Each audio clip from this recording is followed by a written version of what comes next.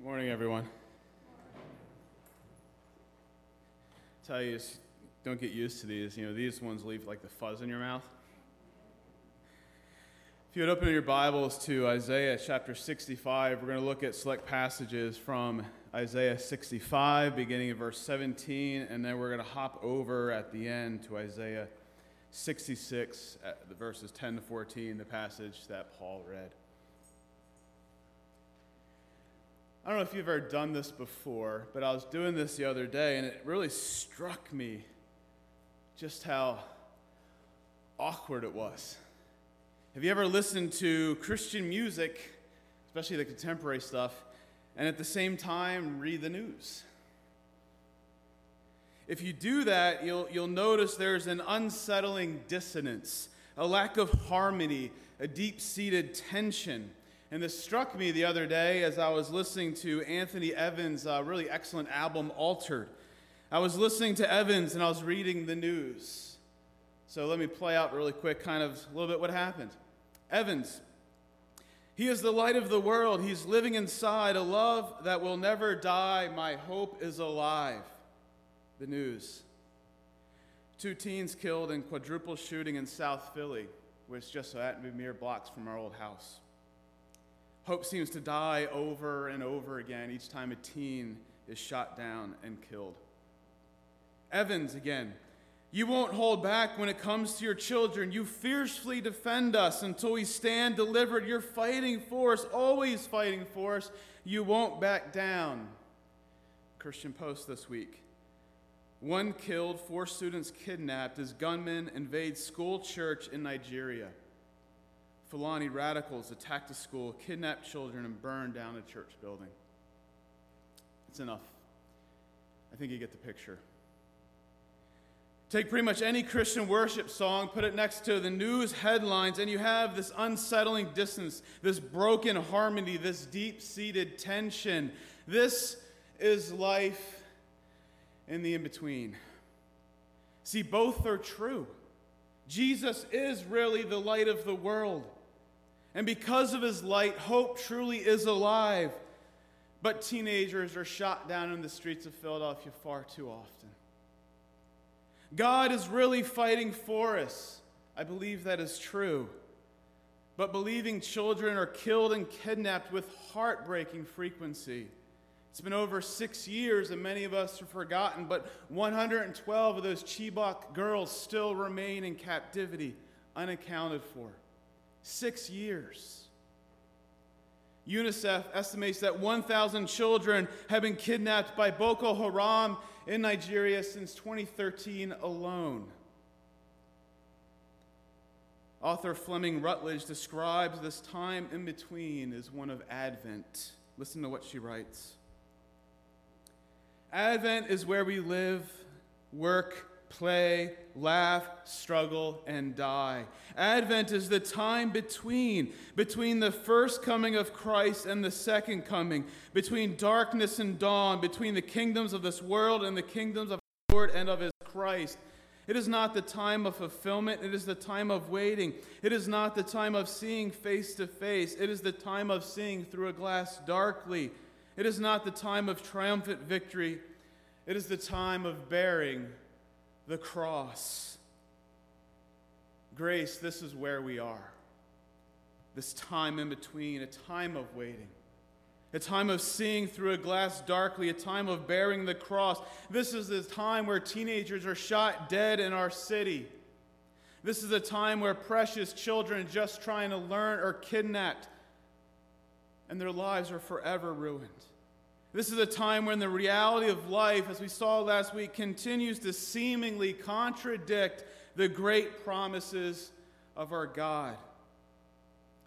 That's why last week I called us to run to God in prayer, to cry out to him. Lord God, remember your covenant. Lord, rend the heavens. Come down and save your people. Lord, restore us our hope, our joy, our salvation. Lord, we desperately need you. Our God, act, redeem, save us. And herein lies the tension. God has promised to save, He already has saved, and he will save. But we have to wait. We have to wait. So the question really of the Christian life is, how do we wait? How do we wait in this time in between? How do we wait when God gives life, but yet teenagers are shot down? How do we wait as God is fighting for his people, but children are kidnapped? How do we, as followers of Christ, wait in the midst of this tension? How do we shine, Paul says, as lights in a crooked and wicked world? Isaiah centers us. And I believe Isaiah takes us, he gives us a future vision which fortifies us to live in the present. He thrusts us to the future and says, here you go, now go back and live now, today. So the point of the sermon, a clear vision of the future, enables us to live well in the present. A clear vision of the future enables us to live well in the present. Isaiah offers us this eschatological vision of future hope in chapter 65, verses 17 to 25, and then in 66, 10 to 14, really the entire 40 through 66. It's a foretaste of the Lord restoring his people, making all things new to his praise and glory. So yes, we live in the time in between. We live in this period of tense tension. But the picture Isaiah tells us, look forward to see a deep and beautiful and abiding eschatological vision of hope. This vision of the future fortifies us. It places us then back in our current reality. We are not left unscathed. We are not left without hope. We are left with the hope of a future where God will make all things new. So again, the main point, God's promised restoration will bring a future of eternal joy, peace, and comfort. But that future comfort also provides us with joy, peace, and comfort for today. As we conclude our time in Isaiah, and I'm always a little sad at the end of a book, I want us to see that our comfort today is intertwined with our comfort of tomorrow. Because we have hope for the future, we have hope for today. Our comfort is present because our comfort is assured forever. We have comfort today because God promises restoration in the future. This is the sure promise of our covenant-keeping God. So as we peer into the future, as we journey with Isaiah one last time, I want us to see three things this morning. The first is I want us to see that God's promised restoration brings joy, not just in the future, but now. God's promised restoration brings joy. Secondly, God's promised restoration brings peace. Peace now and peace in the future. The third thing, God's promised restoration brings comfort. This is an overriding theme of this series of Isaiah 40 through 66, that the eternal comfort God offers is our present comfort today. Lord, help us to see clearly your future vision of eternal hope. Give us eyes to see. Let's begin. The first point, God's promised restoration brings joy. Look at verse 17 to the first part of verse 19. God's word says this, "For behold, I create new heavens and a new earth, and the former things shall not be remembered or come into mind. But be glad and rejoice forever in that which I create. For behold, I create Jerusalem to be a joy and her people to be a gladness. I will rejoice in Jerusalem and be glad in my people." Last week, Isaiah called upon the Lord to act. Lord, remember your covenants. Lord, rend the heavens and come down. Lord, restore your people. Now Isaiah shows us the Lord answering those prayers. As we saw last week, they are answered in Christ, but they are also answered completely and fully and perfectly, not just in the cross, but when Christ returns. That tension between the cross and the second coming is where we're at. Christ says it is finished, but it doesn't feel finished. So we wait, knowing that he will finish it completely and perfectly when he comes again. This is, as we've already said, the reality of the Christian life, the reality of life in between. But we do truly see the promises of God being fulfilled here. Look, he remembers his covenant. He rends the heaven. He has come down. He has restored his people. It has begun. And what is great about Isaiah, this passage, verses 17, it takes us back to the very beginning. God creates, he creates, he creates. Genesis 1:1, in the beginning, what did God do? Creates. God created, and God is going to create again. When God remembers his covenant, the end result will be that one day he recreates all things. He makes all things new. He created the heavens and the earth once. He can surely recreate the heavens and the earth again, making all things new. And this is remarkable. The former things shall not be remembered or come into mind. When God remembers his covenant, the end result is that one day we will forget all the former things. They will no longer be remembered. They will no longer come to mind. Now, to be honest with you, I scratched my head a little bit and wondered, is it really saying what it's saying? Does it really mean that all the hardship, all the brokenness, all the sorrow, all the sickness, all the sadness, we will forget that? We will no longer remember that? Part of me wants to say, yes, please. The other part of me is like, really? I don't know. It seems to be saying that, does it not? The former things, at the very least, will no longer matter. Christ will make all things new. As one commentator says, all the ways in which sin has stamped this world with its own deformed image will be wiped away, not only from reality, but even from memory. What a glorious day that will be. Christ making all things new will not so much answer all of our questions as it will make those questions superfluous. We'll wonder why we asked them in the first place. I think C.S. Lewis, when he's reflecting on just his wife died and he was reflecting upon his death of his wife, he says this: heaven will solve our problems, but not, I think, by showing us subtle reconciliations between all our apparently contradictory notions. Instead, the notions will be knocked from under our feet, Lewis says. We shall see that there never was any problem. So we have this idea that when we get to heaven, God will answer all of our questions. I think in reality, when we get to heaven, those questions will no longer be asked. Why? Because our God will be there. Are we going to ask God, why did you do this, when the Lord of heaven and earth is standing before us in resplendent glory? He will be our God, and we will be his people, and we will stand face to face. Now, we may never see all the details or have all of our questions answered, but I don't believe we'll really need to.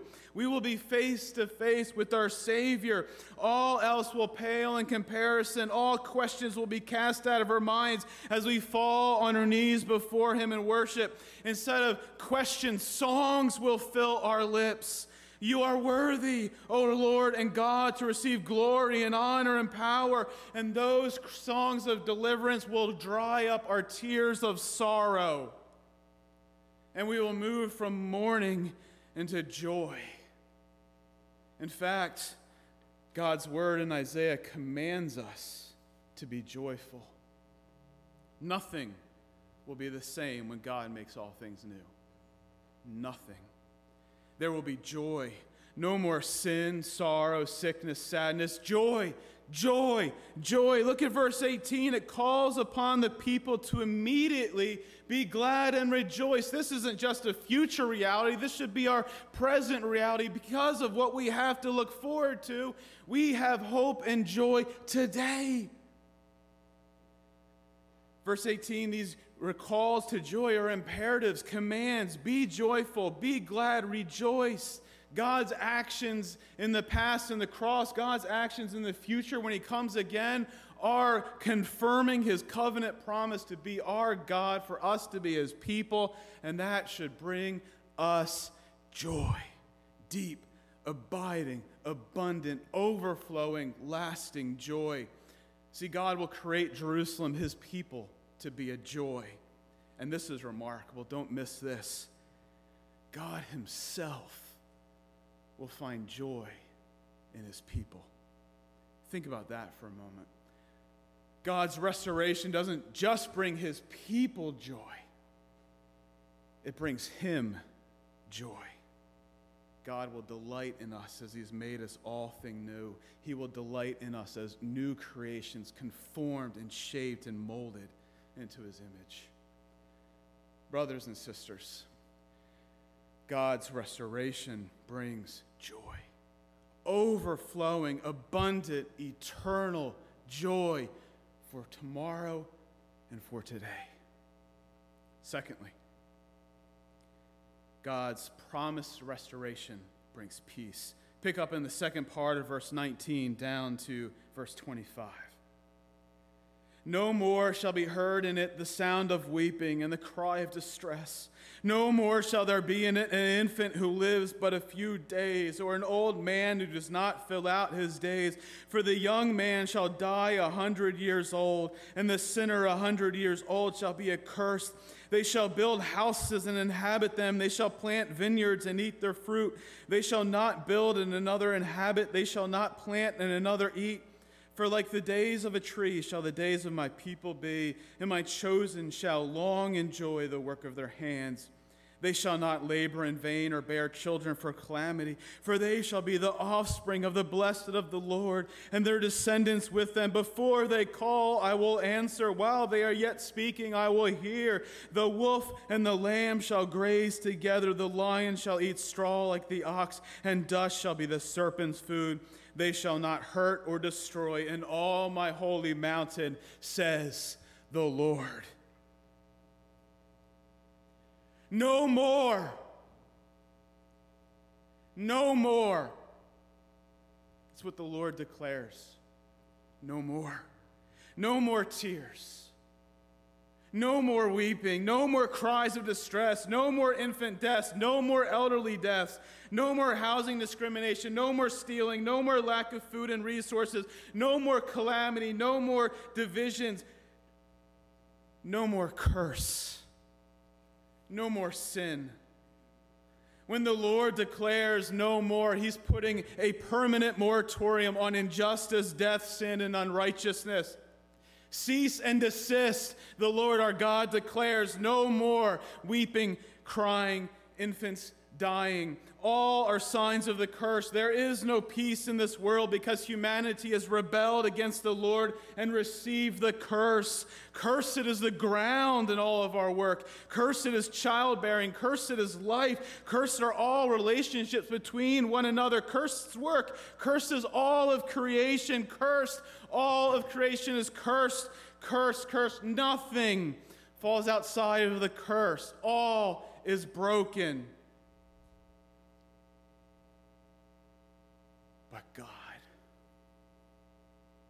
But God sent his Son. God sent his Son who saw the cursed world and became a curse for us. Jesus has and will continue to reverse that curse, and he does so by becoming a curse himself. Cursed, Paul says, is everyone who hangs upon a tree. He not only bears our sin, but bears the curse and bears the wrath of God. He stands in our place. He stands in the place of the accursed and becomes a curse himself. He dies the death that you and I, each and every one of us, deserve with full wrath and punishment, and Christ himself is cursed in our place. And hope went dark that violent day. The whole earth quaked at love's display. 3 days silent in the ground, this body born for heaven's crowned. But God is not finished with his Christ. On the third day, in power and might and glory and quietness, Christ the Lord rose from the grave. And now we, as the redeemed of God, sing a new song. But on that bright and glorious day when heaven opened up the grave, he is alive and risen indeed. Oh, praise him for that mercy tree. Death has died. Love has won. Hallelujah, hallelujah. Christ has overcome. He has risen from the dead.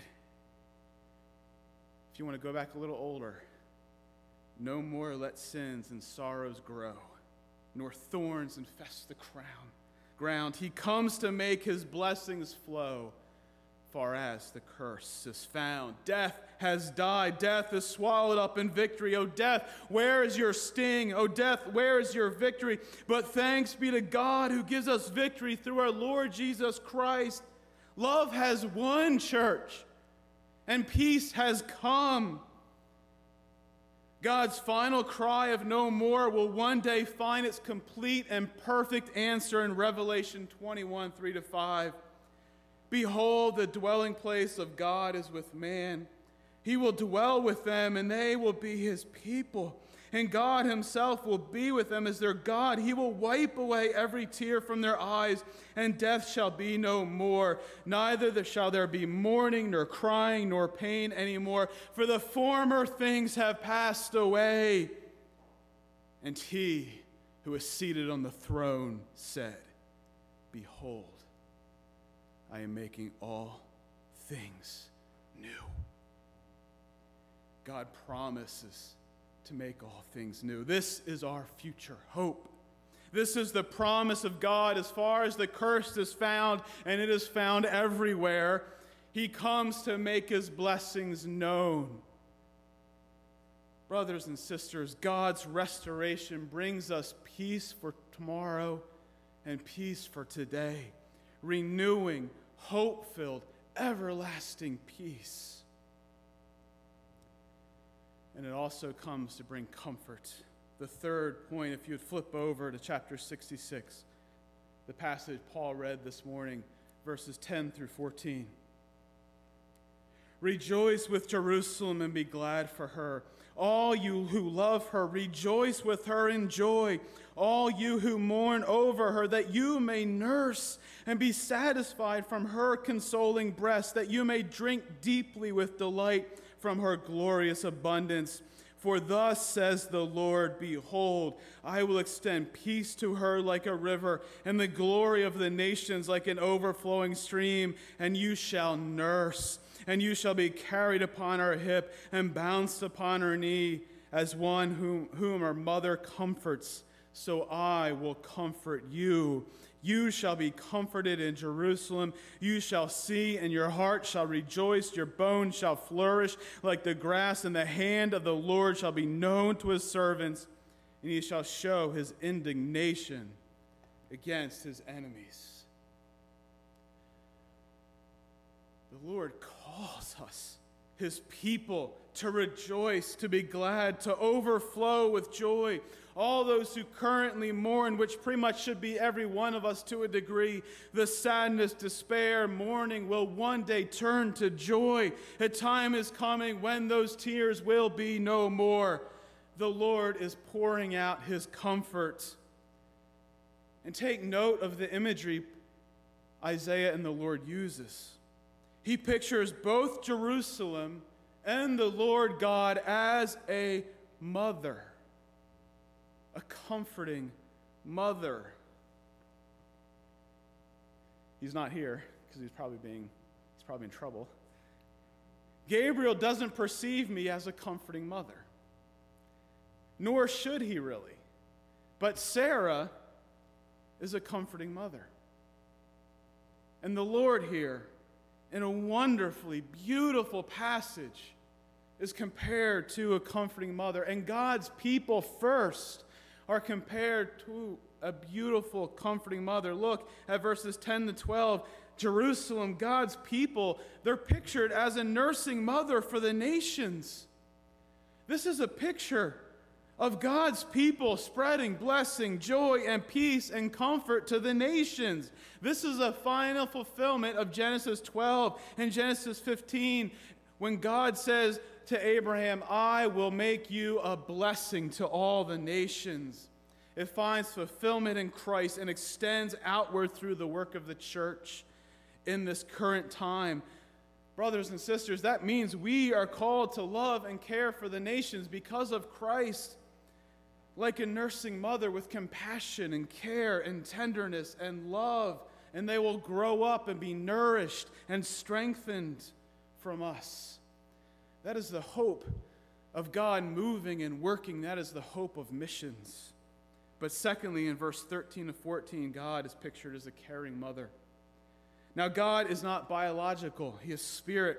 We cannot press the imagery too far, but the imagery still is purposeful. The point is to show that God is loving and compassionate. The maternal imagery of God is not unique to Scripture. There are many other places that describe God as a compassionate and caring mother. Like a mother, a loving mother, the Lord cares deeply for our children.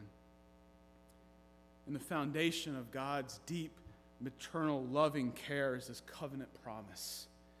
Earlier in Isaiah, we read this, in Isaiah 49, verses 15 to 16. Can a woman forget her nursing child, that she should have no compassion on the son of her womb? Even these may forget, yet I will not forget you. Behold, I have engraved you on the palm of my hands. That is how much the Lord loves His people.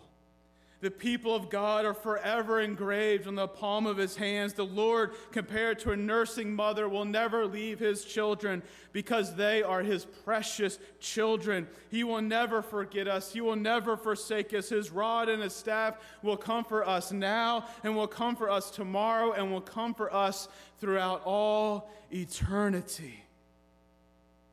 And one day our hearts will rejoice. One day our bodies will flourish. One day the hand of the Lord will be known mightily to all the people. And one day the judgment of God will be carried out.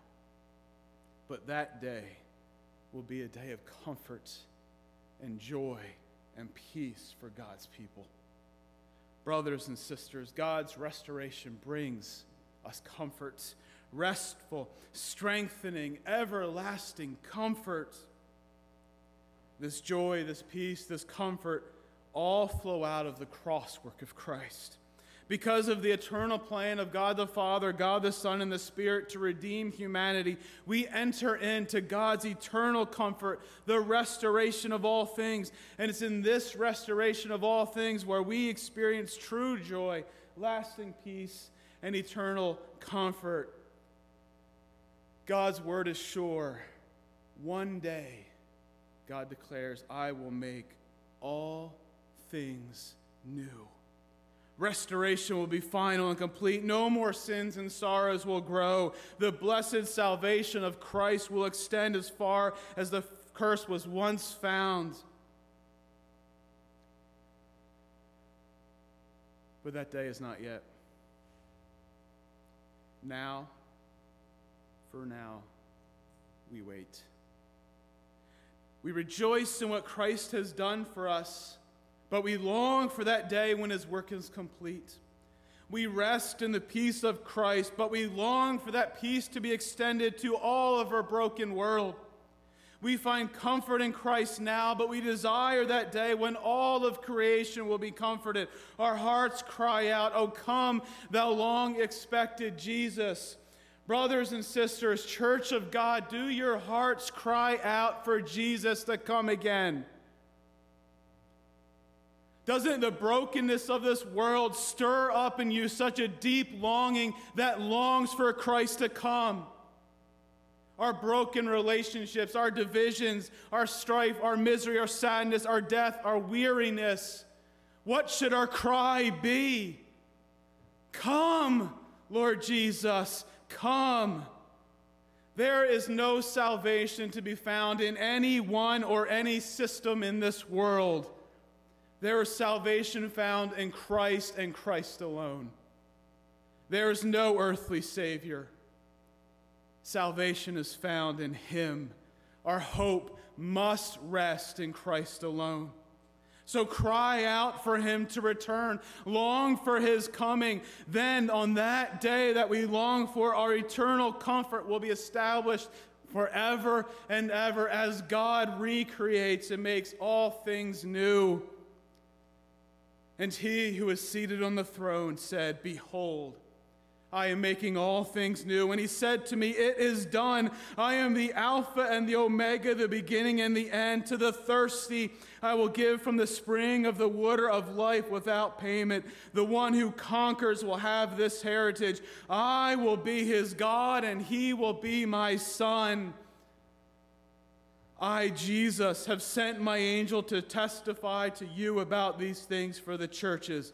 I am the root and the descendant of David, the bright and morning star, the Spirit and the bride." And let me say, that is us, church. We are the bride. The Spirit and the bride say, "Come." And let the one who hears say, "Come." And let the one who is thirsty come. Let the one who desires to take the water of life without price come. Lord Jesus, come. Father, we believe you are coming again. Help our unbelief. We are thirsty. Help us to thirst more. We are desperate. Help us to be even more desperate. We long for you to come. Create within us a deeper longing. Spirit, help us in the waiting. Help us to live faithfully in the in-between. May we rest in your eternal comfort today, knowing with absolute surety and certainty that you keep your promises. You, God, are our covenant-faithful God. So grant us, we pray, joy and peace and comfort now. And it's in the name of your beautiful, blessed, mighty, and powerful Jesus and your Christ we pray. Amen.